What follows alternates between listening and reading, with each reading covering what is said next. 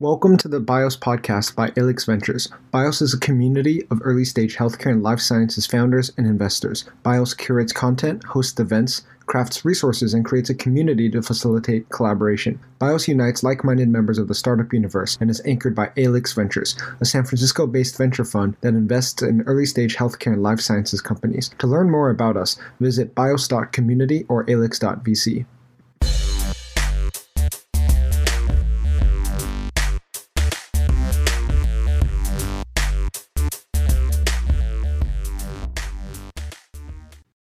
Thanks for tuning in, BIOS community, sharing a quick shout out from Amazon Web Services. The AWS Startups team provides dedicated resources, expertise, and credits to help healthcare and life sciences startups grow and excel. We help startups build for scale, overcome technical and regulatory challenges, and accelerate time to market by opening doors and creating business opportunities. To learn more about these resources, including how to access $25,000 in AWS credits through our partnership with BIOS, please email hcls-startups@amazon.com. We're thrilled to welcome Don Ingber, founding director of the Wyss Institute for Biologically Inspired Engineering and professor at Harvard, to the show today. Thank you once again for joining us. To help host this episode, I'm joined by my colleague, Chris Godbon. Don, if you will, can you share a brief intro with us to kick things off? I've been at Harvard for 37 years. I started as a postdoc, moved up, worked for 25 years at Children's Hospital, cell biology, angiogenesis, cancer research, mechanobiology, and then in 2009 became the founding director of the Wyss Institute, which I helped conceive of and launch. And since then, I've been working across many areas. I guess I have my whole life across engineering, biology, translational medicine, micro technologies, nanotechnology, you name it. So basically, I always said I'm sort of a safety position that I can get involved in anything. I like the creative process. To help maybe tie that journey together for our listeners here, what's been the North Star, if you will, aligning all your work? Well, since I was a child, I've always been interested in how things work. And I quickly learned that that's what science is, although most people don't think of it that way. My high school guidance counselor told me I scored off the edge in the mechanical reasoning part of some exam. And they said I'd be good as an air conditioning mechanic or expert. But mechanical workings of things have always been the way I look at things, how things work physically. And so I would say the North Star for me has been the idea that mechanical forces and the physicality of living systems is absolutely critical for their function. So if you like the idea that structure and underneath it, mechanical forces dictate function rather than function dictating structure. And one fun question we've asked a few of your colleagues at the Wyss here now, from George Church to Jim Collins and others, and it had some fun answers, and a varying array of answers here comes from Dennis Gabor, electrical engineer and recipient of the 1971 Nobel Prize in Physics. He says the future cannot be predicted, but the future can be invented. As we look to the work at the Wyss Institute and the future you're inspiring here, can you share with us, what does inventing the future mean to you? And I tell this to my students, that science and technology development are like a mathematical progression. If you get a feel for the flow of things through history, you kind of know where they're going. You don't know specifically, but you can, in fact, have a feel for where things are moving in the future. At the Wyss Institute, we invent the future by bringing together the world's most, creative and quirky, I would add, scientists and engineers, along with experts who come from industry. So they have entrepreneurial experience and product development experience, so that we not only uncover understandings of science that will enable future technology development, but we actually have near-term impact. So we invent the future by creating a novel innovation model for technology development and translation at the Wyss. We actually created a structure to do that. Excited to dive more into that model, that structure here. I'll pass it off to Chris to kick it off for our first topic. Don, you are the founding director of the Wyss Institute for Biologically Inspired Engineering at Harvard, which has been recognized as the world's leading research and translational institute focused on engineering. Can you walk us through the founding of the Wyss? Sure. Although we're focused on engineering, I would say most of our faculty are in departments that are not engineering. What we really have founded is an institute that's based on transdisciplinary research without walls. The founding of it started when I was asked to co-chair a committee with Dave Mooney, who's also one of our faculty now, to envision the future of bioengineering across Harvard and all of its hospitals by the provost of Harvard at the time. What we realized is that engineering has transformed medicine and the industrial world, manufacturing, for example, by taking engineering principles and trying to confront those problems. We were tasked with thinking about the future, like 30-year ahead type future. And I think what we saw was that we'd already uncovered a huge amount about how nature builds, controls, and manufactures from the nanoscale up. And that, most funding agencies like NIH, NSF focus on how little we know, but the fact is we've uncovered a huge amount of information. And so we thought the future is flipping the paradigm on its head when it comes to engineering, which is now to leverage biological principles that we've uncovered to develop new engineering innovations. And I had actually developed concepts for institutes before that never went anywhere. One was a biomimetics institute, one was a biocomplexity institute. And so I kind of merged those into a core with this sort of concept. And then Dave and I pursued a path that leveraged shoe leather, we called it, which is we walked to people's offices. We met with faculty in every department at Harvard, in hospitals that are Harvard affiliated, in other institutions in the Boston, Cambridge region. And everyone got excited about this idea, which I call biologically inspired engineering. It's not bioengineering. It's not biomedical engineering. It's really something totally new. I've never really had a formal engineering course in my life. George Church is a geneticist. George Whitesides is a chemist. So we weren't all engineers, but the idea was to engineer the future, basically. And the people I pulled together, and I pulled a few and they pulled others, really were people that already were not your conventional member of each scientific field. They already were innovating, collaborating across disciplines, breaking boundaries, and were sort of mavericks in their own way.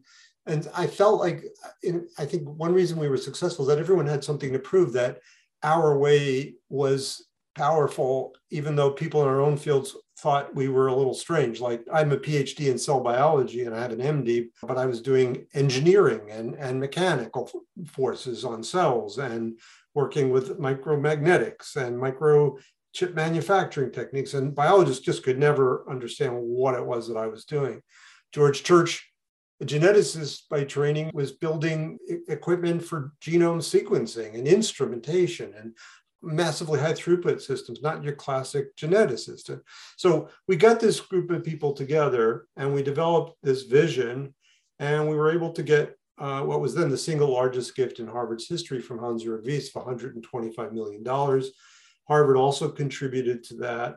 And key to the concept was this was not just a discovery engine, this really was a translation focused institute, in that the gift was only for 5 years and it was dependent on us meeting measures of success that would show near-term impact. So that means that even though we're a part of Harvard and we're not in any school, nor do we report to any dean, we're actually a separate 501c3, sort of a subsidiary of Harvard. If you like, I report to a board of directors. Our measures of success included, academic ones, being world-leading scientific publications and reputation and recruitments. But more importantly, what was novel was the IP portfolio. We generated corporate licenses, startups, and collaborations with industry and products in the pipeline in 5 years, which we did.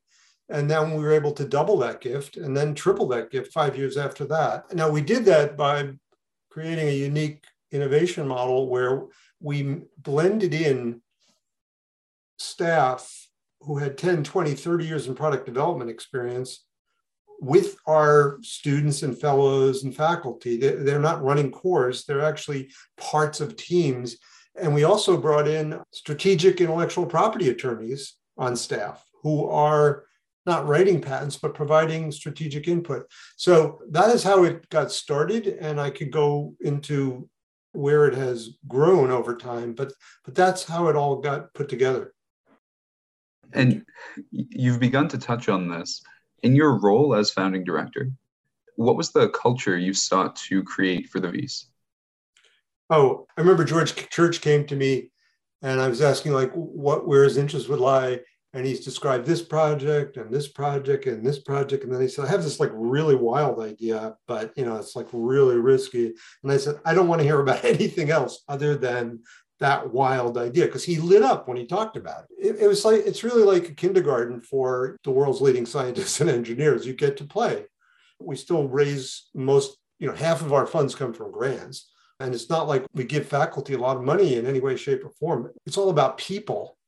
And so the people that we populate it with to interact with them doesn't cost anything to any individual investigator. That half of the institute is really supporting people, because that's what it always comes down to that defines success. So we brought the best scientists and engineer faculty who bring the best students and fellows, but we also get these incredible people from industry that match the needs of where we're trying to go. We also have our own business development team separate from Harvard's Office of Technology Development, although we also pay for people there who sit on our site and work hand in hand with them. But we work a little bit differently.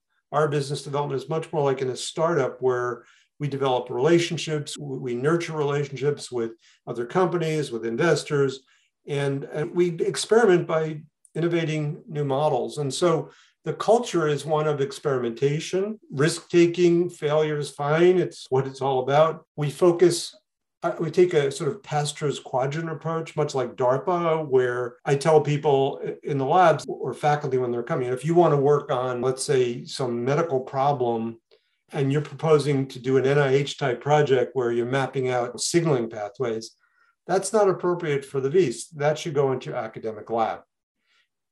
But if you have that same problem and you've identified like a specific need and you're trying to develop a solution to that need, and part of it may involve doing some signaling work, that's absolutely fine.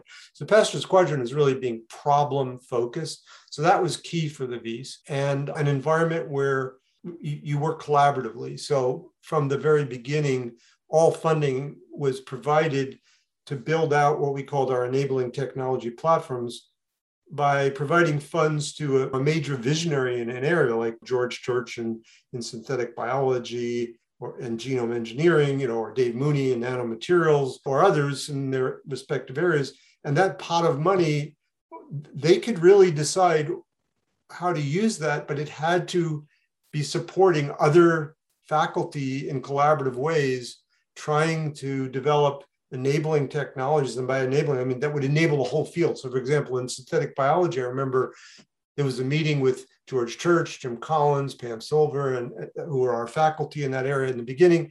And they very quickly said that one of the challenges in the field was synthesizing longer and longer DNAs less and less expensively. So one of the first things that was started was faster, quicker, cheaper DNA synthesis, as opposed to DNA sequencing, where the focus was on before that.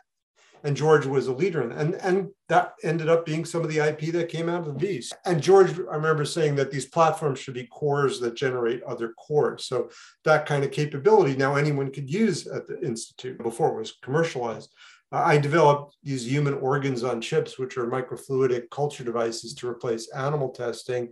And that's now a capability that can be used at the Institute as well. And we're doing this with artificial intelligence and machine learning based strategies for drug repurposing and discovery. And now we're making that available to everyone across the Institute. So we created a culture that was collaborative, adventurous, risk-taking, but focused on problems. And within this problem-focused culture, you also set up a very unique model for technology innovation, translation, and commercialization. Can you tell us more about that? Yeah, we describe it in terms of an innovation funnel. The broad part of the funnel is what I always say is described as the skunk works of academia. I mean, nobody does it better than faculty at places like Harvard and MIT and our collaborating institutions like all the Harvard hospitals. But we usually work with funding from NIH and NSF, which are small little grants, and we get a bunch of them. And it's the spaces between grants where we can play. If you've already got students and postdocs funded and you have some supply money and you're doing aims on grant 1 and aims on grant 2, those students and postdocs, they can play without even telling you and start exploring, new ideas. So the first thing we did was to provide funding, not a lot of funding, enough for maybe 2 students and fellows to each of the core faculty, where we said, you can just basically pay for these students and fellows, and they can do anything that you can imagine in the broad space of biologically inspired engineering. And so that kind of turbocharges the skunk works, if you like. And people always ask, like, how do we choose projects? On the left side of our funnel, the early part of our funnel, it's just a self-organization process. We just let it happen. The key is how you then harness the ideas that are bubbling out. And so the first thing we did is we developed platforms that I mentioned earlier, enabling technology platforms in different areas. And they started to populate with staff from industry and also had some supply money to seed ideas and get some technical staff. We developed core facilities, all of which are free for anyone who's at the VEAS. But probably one of the most important things we did and novel things we did is not only did we teach all of our staff to submit reports of invention, ROIs, early in the process from grad students up, we hired our own strategic intellectual property attorney who is housed at this institute site full-time, had a broad background in industry, companies that were in many different areas. And so he actually and his team review every report of invention, and they'll provide feedback, let's say, to a graduate student that says, great idea, not patentable. However, if you did this, this, and this, it could be hugely valuable. So what happens is that affects the path, affects the experimental design so that it's on the shortest path towards impact from the very beginning of projects, not after someone spent years working on something. Now, that graduate student will then often reach out to members of our community who worked in that area and say, what do you think? And they may say, great idea, patentable, but some other company is already working on something that's even better and cheaper, in which case that project may be shelved. Or they may say, wow, that's a fantastic idea. What about this, this, and this? And what happens is a team self-assembles. Their salaries are already paid. They already have some supply money and they could access a little bit more through the platforms. There was no grant. They didn't have to wait for months to write and get a grant reviewed. They just start moving. And we have a machine shop that has 3 full-time staff where you could build anything, CNC milling, medical grade materials, cut through stainless steel with water jet cutters, 3D printers, free. And so you could just start prototyping and building and testing. And our labs are such that we have an incredible range of know-how in the same site. So we have molecular biologists, geneticists, cell biologists, physiologists, clinicians, mechanical engineers, electrical engineers, software, programmers, computer scientists, all next to each other. You could build a device and have cell biologists culturing cells in it, and then have somebody work on new imaging to integrate in it, and have someone write software to run the whole thing, all at the same site. We're not set up by departments. It's basically a free-for-all in the left part of our funnel, but it is, I always say, on the edge of chaos, which is where really all the interesting things happen in nature. Okay, so if the project starts evolving, and it can now become a platform project, which means there's some support from the platform, and it's still freestyle. But over the years, we've instituted programs we call validation projects and institute projects, which is more of our translation structure. And that's what we call the right side of our funnel as the funnel narrows. And here we do have short, couple of page applications. And what we're trying to do is seed teams of young people self-assemble. This is not faculty driven. This is really young entrepreneur driven. And these could be students, fellows, staff, faculty are involved, but we're really looking for the teams of people who are passionate, who have a vision, who may take a company out, for example, or it could be licensed, but usually want to take a company out. And in that application, the goal of this is to de-risk technically and also identify sort of a first use application. It may not be the final one, but at least it gives focus. And they have to propose timelines and have milestones.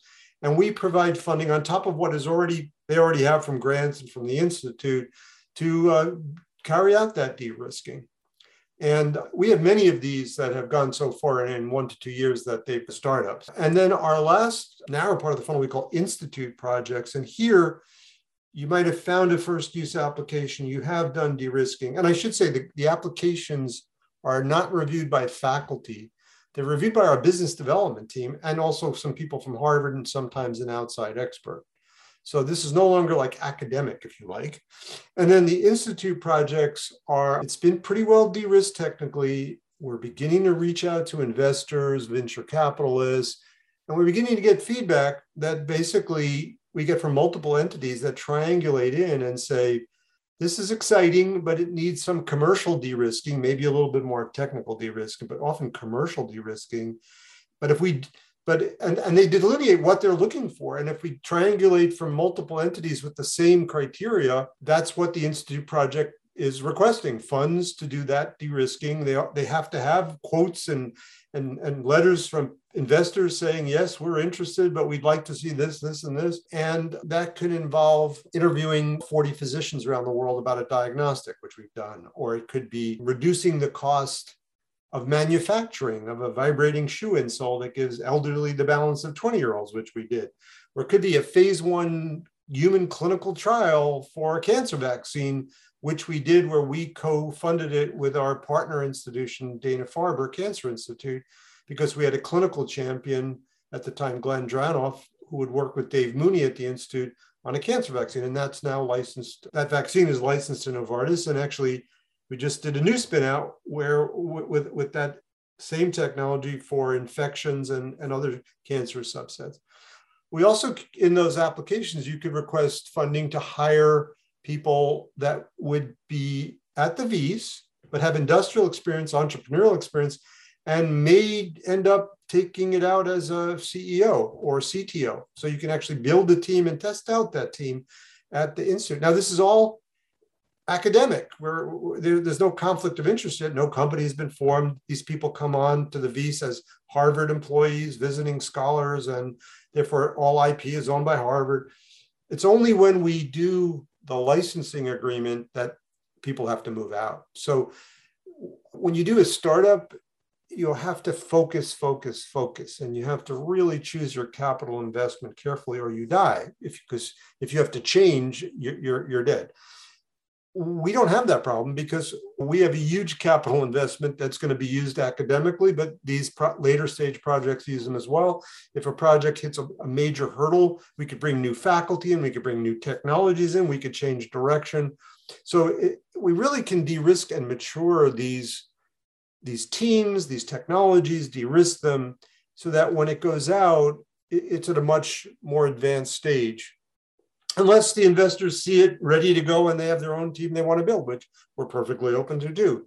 But some of the Institute projects have gone out with significant pre-money valuation and teams of 19 people. When I did Emulate, Oregon Chip Company, 19 people went out overnight. The CEO, CTO, and CSO all had worked with me for 4 years as a team already, along with the other 16 people.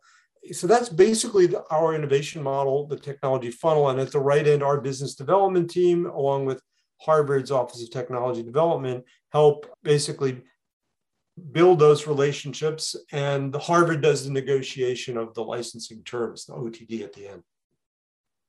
To take things a step further, with both human and global health as pressing challenges humanity is facing today, how do you think about the VISA's role in biologically inspired engineering for both sustainability and health? The nice thing about the VISA Institute is we're not a company. And so we just want to have impact. We can support technology development even if it may not be lucrative in the long run, as long as it has positive impact for humanity. And so we have a program we've been supporting internally called Aquapulse that actually came out of my organ chips with microfluidics. We did stuff in infectious disease, and we were basically integrating electrodes into these. And we found out that we have an incredibly efficient method for killing bacteria. And then we realized that this could be useful for purifying water. It works with turbid water. It can be very small and portable. And this is something we're in the process of hopefully licensing to a major water company, but it would be largely for low resource nations, although they think it would be useful globally, actually. But we did that never thinking it would be a major startup, or even we didn't really think it would have that much interest for mainstream America, but it really was for low resource nations. Other sustainability examples are developing a robot that can put in walls to prevent water erosion, and cooling systems for buildings that really are built into the structure and low cost. There's not a lot of venture capital in the building industry, and they really are focused on cost and near-term turnarounds. So it's really hard to work in some of those areas, but we have been doing it anyway. In the human health area, I have multiple grants from the Gates Foundation, as do multiple other faculty, David Wall, George Church, and others. We are working on leveraging our advanced technologies. We're using our human organ chips, for example, where we could grow complex human microbiome in direct contact with human cells and tissues in an organ-relevant context, to help the Gates Foundation select probiotic consortia that are going to move to clinical trials for treatment of vaginal dysbiosis in Africa. And vaginal dysbiosis is something we think of as, not a big problem, but it turns out it's a major cause of premature labor and infant death. And so it's actually a huge problem. It's also associated with increased HPV, HIV infections. We are working with Gates on environmental enteric dysfunction and looking for therapies, which is malnutrition in the third world. Other groups at the VIS are working on tuberculosis diagnosis with point of care types of technologies. So that is great when you can find an application, a problem that is huge and that a lot of companies are not going to go after because it's low resource nation. We can do that. Bringing things back to your own work, you've published over 500 papers and have over 170 patents, covering everything from micropattern cultured substrate research tools to therapeutics for cancer and pandemic viruses. Today, we'd like to focus on your seminal work with organ-on-a-chip technology that you've touched on several times.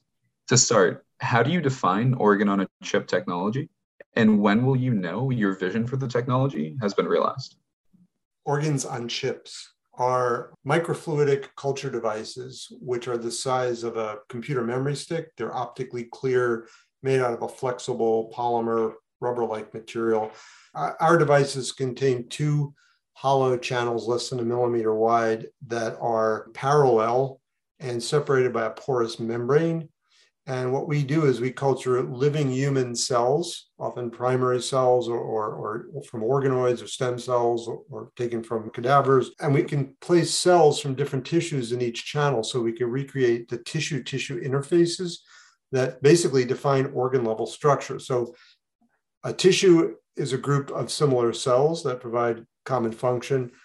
An organ are two or more tissues that come together, interface, and new functions emerge. And often one of those tissues is a vascular tissue or a blood vessel tissue. So we often have a blood vessels, endothelial cells in one channel interfaced with the epithelial cells of an organ like the lungs. To recreate the physical environment, we have little side chambers that we can apply suction. Every time we apply suction, it stretches, and when we release it, it comes back. So we can mimic the rhythmic stretching during breathing in the lung or peristalsis in the intestine and so forth. I like to describe human organs on chips as living three-dimensional cross-sections through a major functional unit of a human organ. So if our first chip, we called the human lung on a chip, it was really a model of the human lung air sac or alveolus. Later, we then built another model of the human lung airway. For each one, we have cells from the different regions of the organ, like alveolar cells versus airway cells. And we have human lung cells that are interfaced across this porous membrane that separates two parallel microfluidic channels, each less than a millimeter high. So we feed the cells through the vascular channel, just like in the lung. We have air over the cells, just like in the lung. And then we have side chambers on either side of these hollow channels where the cells live, where we apply cyclic suction. And the entire device is clear and flexible. And because the walls and the membrane the cells share is flexible, when we apply suction, they stretch. And then when we release it, they retract back. And we could do this at the same rate and rhythm as when we breathe in and out and our air sac expands and contracts.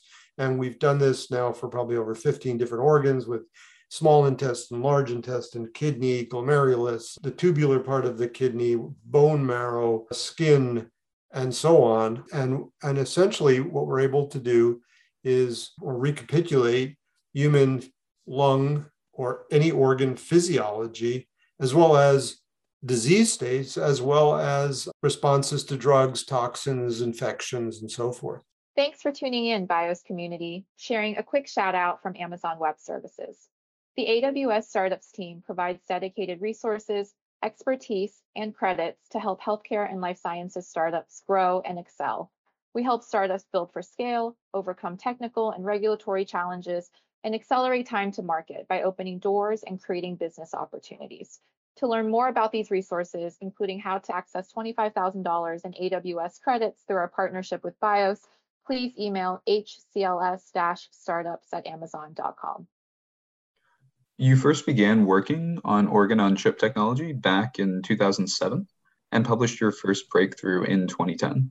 What led you to begin thinking about organs on chips? And can you walk us through some of that very early exploration of the technology? Actually, the story begins, much earlier. In my career, I mentioned that the North Star has been this belief that mechanical forces are as important as chemicals and genes in biology and development and cancer and diseases. I had been working on trying to demonstrate that, and I had been developing culture systems where I could control cell spreading or distortion by modulating interactions between cell and the substrate, by modulating the extracellular matrix, which are the physiological adhesion molecules that cell attach to in our bodies. You could think of them like an egg carton on which eggs sit. The extracellular matrix is the living cell egg carton. And cells bind to this and pull against it. And so if you have a rigid flat dish, cells will stick and spread and proliferate. But if you have a poorly adhesive dish or you have low amounts of matrix, they can't spread, they round and they don't proliferate. And in about 1990, I started collaboration with George Whitesides at Harvard because I was trying to figure out how we could unequivocally show that it's the shape distortion and not the amount of matrix binding sites that dictates whether cells grow or migrate or live or die. And this actually happened because grad students were in a bar together talking. The net sum is that I had this idea that we could create adhesive islands on the size of individual cells that were coated with a high density of matrix, but would be surrounded by non-adhesive Teflon-like regions. And if I made a big circular island, cells would stick, pull against it, spread out, and be flat like a pancake. If I made a smaller island, it would stick, spread, but when it hit the Teflon region, it couldn't spread anymore, so it looked like a cupcake. And if I made a tiny island, I'd have a golf ball on a tee. But they all were bound to the same high density of matrix, which we knew bound to matrix receptors and gave signals. They all had the same high density of growth factors in the medium that we knew would bind growth factors and stimulate growth. And the only variable would be stretch, if you like. And George Whitesides at the time had just come up with a really innovative way, an inexpensive way to make microchips for the computer industry using what he had called soft lithography, and it became known as microcontact printing. And I should say, the reason this interests me is because computer microchip manufacturing offers control over features that the same nanometer to micrometer scale that cells and tissues live at. And George was able to control features like you were doing a microchip pattern. Instead of etching into silicon as the way the industry does with people in bunny suits and clean rooms, George was able to figure out that you could etch one silicon wafer in sort of the inverse shape in a clean room and then take it out and then pour a liquid polymer on it that would solidify, and you could peel it off and you'd have a rubber stamp. It was an elastomer, it was flexible, so silicon rubber, basically, optically clear. And then you could stamp chemical inks that would retain surface resolution down to 60 to 90 nanometers and print many chip patterns. And basically, we adopted this to print extracellular matrix in those little golf ball shaped T's and circular islands that I talked about, different sizes. And we had 2 science papers in 1994 and 1997 that not only introduced micropatterning for cell biology, which is now an industry, but showed that in fact it was cell distortion and mechanical forces that dictated whether or not cells live or die. And later we showed migrate in particular directions, go into apoptosis, differentiate. And that paper was called Geometric Control of Cell Life and Death in Science. It was one of my highest impact papers, over 5,000 citations. That was the beginning of the path to organ on chips, because then George started to make microfluidic devices using the same technology. He was largely using them and others using them to sort of miniaturize instrumentation, do analytical types of things in chemistry. I worked for 25 years with Judah Folkman, whose claim to fame was angiogenesis and cancer, the idea that cancers could not grow unless they also stimulated new capillary growth. And so I worked in what is known as vascular biology. And to me, these little devices that had hollow channels where you could feed liquids through look like engineered microvascular networks. So organ chips basically combines those 2 technologies. The first organ on a chip I called a spleen on a chip. It had no living cells in it, but it used the fact that microfluidic devices only have laminar flow. And if you can put 2 different color dyes in 2 different inlets, and the inlets come into, those tributaries go into one big microfluidic river, believe it or not, the colored dyes don't mix. And that's because you have no turbulence if you're below about 1 millimeter in diameter, and those 2 flow right by each other. And I thought that would be an interesting way to flow blood and sterile saline next to each other, and using magnetic particles physically pull pathogens out of blood. And long story short on that one, that led to a company that is called BOA that doesn't use that configuration, but is treating sepsis in clinical trials right now. Now, that was one offshoot. So I call that a spleen on a chip because functionally it acted like an organ, a spleen, by cleansing blood. And that was the first on a chip term I used in my grants. I went to a meeting in about 2006 or 7 where I heard Shu Takayama present work that he called a lung on a chip. Shu Takayama was a postdoc with George Whitesides and myself. We had a Nature paper together with microfluidics and cells, one of the first papers of microfluidics, and just culturing cells in a microfluidic device. And Shu's lung on a chip presentation, again, at this time, it did not have cells, but what he did is he made a chip with channels the size of small lung airways, and he put liquid droplets through them. And when he did that, amazingly, these little devices made a noise that was exactly the same noise that I was taught in medical school to listen for through a stethoscope, called a crackle, that indicated that someone had pneumonia and fluid on the lungs. And we used to always ask the professor, like, what causes that noise? And they said, I don't know. Well, Shu just showed that it was small, probably mucus droplets going through this particular size airway. I thought that was incredibly cool. And his student, Dan Hutt, applied for a postdoc with me. And when Dan came to my office, I said, that is incredibly cool, but why don't we build a real living lung on a chip? My initial idea is because there's 2 laminar flows, George had shown you could deposit at the interface electrodes by having solutions that would cause precipitation of metals.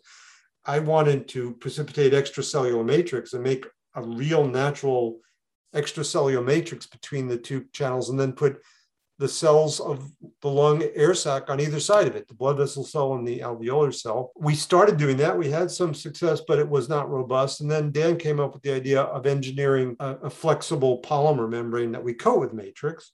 And then the final thing is that we wanted to have breathing motions because mechanics is so important for me. And Dan actually really came up with this idea of these hollow chambers on the side. And that was the birth of the lung on a chip. Crossing over to the interface between science, engineering, medicine, and design and art. In 2011, your organ-on-chip technology was named one of the top 10 emerging technologies by the World Economic Forum and the Design of the Year by the London Design Museum. It is also displayed by the Museum of Modern Art in New York City for its permanent design collections. What is it like hearing that your organ-on-chip technology had been nominated for international design awards? It was a surprise, and it was fantastic for me personally because my whole scientific career was launched by a aha moment I had in an art class, in a sculpture class. And so I've always been sort of crossing back and forth between the art, design, science interface. I was a scientist, but I had this experience where I saw what's called a tensegrity sculpture, and I realized that that's how cells and tissues and organs are built. And everybody thought I was nuts for most of my career, but I believed that art can inform science and vice versa. And so this was incredibly gratifying and validating. And after the first nomination, what were your thoughts on the intersection of scientific exploration and artistic design? My whole career, I've been invited to innumerable art science interface meetings. This aha moment in art class really got me into the world of Buckminster Fuller because he coined the term tensegrity, which was the basis of this building system. And Kenneth Snelson was a sculptor who built these first systems. And I got to know Snelson. I got to participate in meetings where I saw people being innovative, independent of field. It didn't matter what you called it. And there were artists and designers who were trying to design buildings that could shake off snow like a dog shakes off rain. And that involved artists working with engineers and just letting creative freedom go where it will. I found that always incredibly exciting. I think they found exciting my story, that being in a sculpture class led me to understand how cells are built at the molecular scale, even how proteins are built, and kind of the natural architecture of life, as I called it in my Scientific American article in 1998. And so it was just validating and reassuring, and I think maybe helped me move to the next level in terms of, I don't know, appreciation, respect, recognition that there really is value to crossing the art, science, design interface, and that we can take things from field outside of science and impact science in a positive way. Having thought about and applied these principles for so long, do you have any advice for students and innovators seeking to learn more about the principles of design thinking? I think the key is to not limit yourself to how you were trained. I always use the quote from Buckminster Fuller where he says, nature has no separate departments of biology, chemistry, physics, or art. And it's absolutely true. Yet that's the way we're taught. We're channelized and think in silos. And so the way I really did it is I was at Yale as an undergrad and I stayed there doing an MD PhD. I was there 11 years. I knew every library. So I can go to every library. When I had this idea about mechanics being important in biology, first of all, I read biology from the 1700s on. And interestingly, I found that all of biology was explained in terms of mechanics up until about the 1920, because that's where physics was before that time. And it was mechanics. And then I would read, physics, and I would read chemistry, and I would read biology, and I would read art and go to the art library.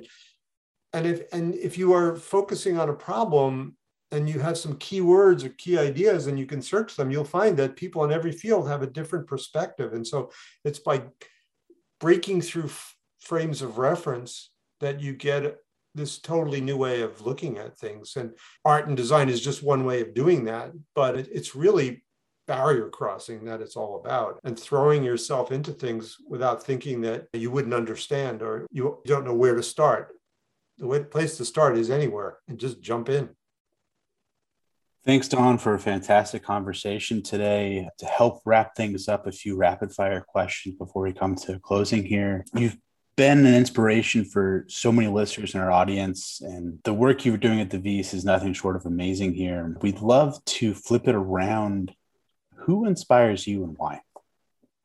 In my career, I've been inspired by particular people. I think what the common theme is, people like Buckminster Fuller, Judah Folkman, who I was a postdoc with and worked with for 25 years. And I'll tell you, a recent one was, I spoke before Congress about the FDA Modernization Act, which is trying to change the wording so that instead of animal models, human advanced in vitro models like organ chips might be used to get drugs approved.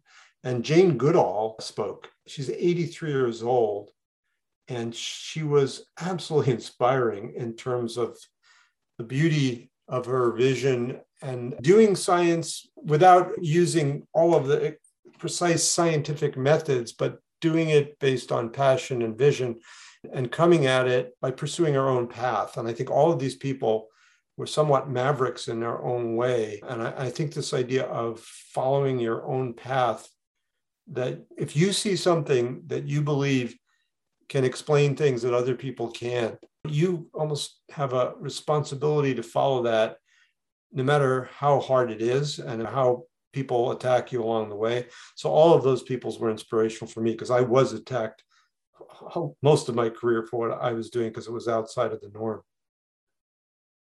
Thanks for sharing that sentiment with us, Don, and what an amazing future biotech holds. And the work you all have done at the VEAS has been a huge catalyst in the innovation in the field today. As we look ahead to where the field's going, before we hop into that vision, help us understand, what are the grand challenges facing us in life sciences over the next 30 years?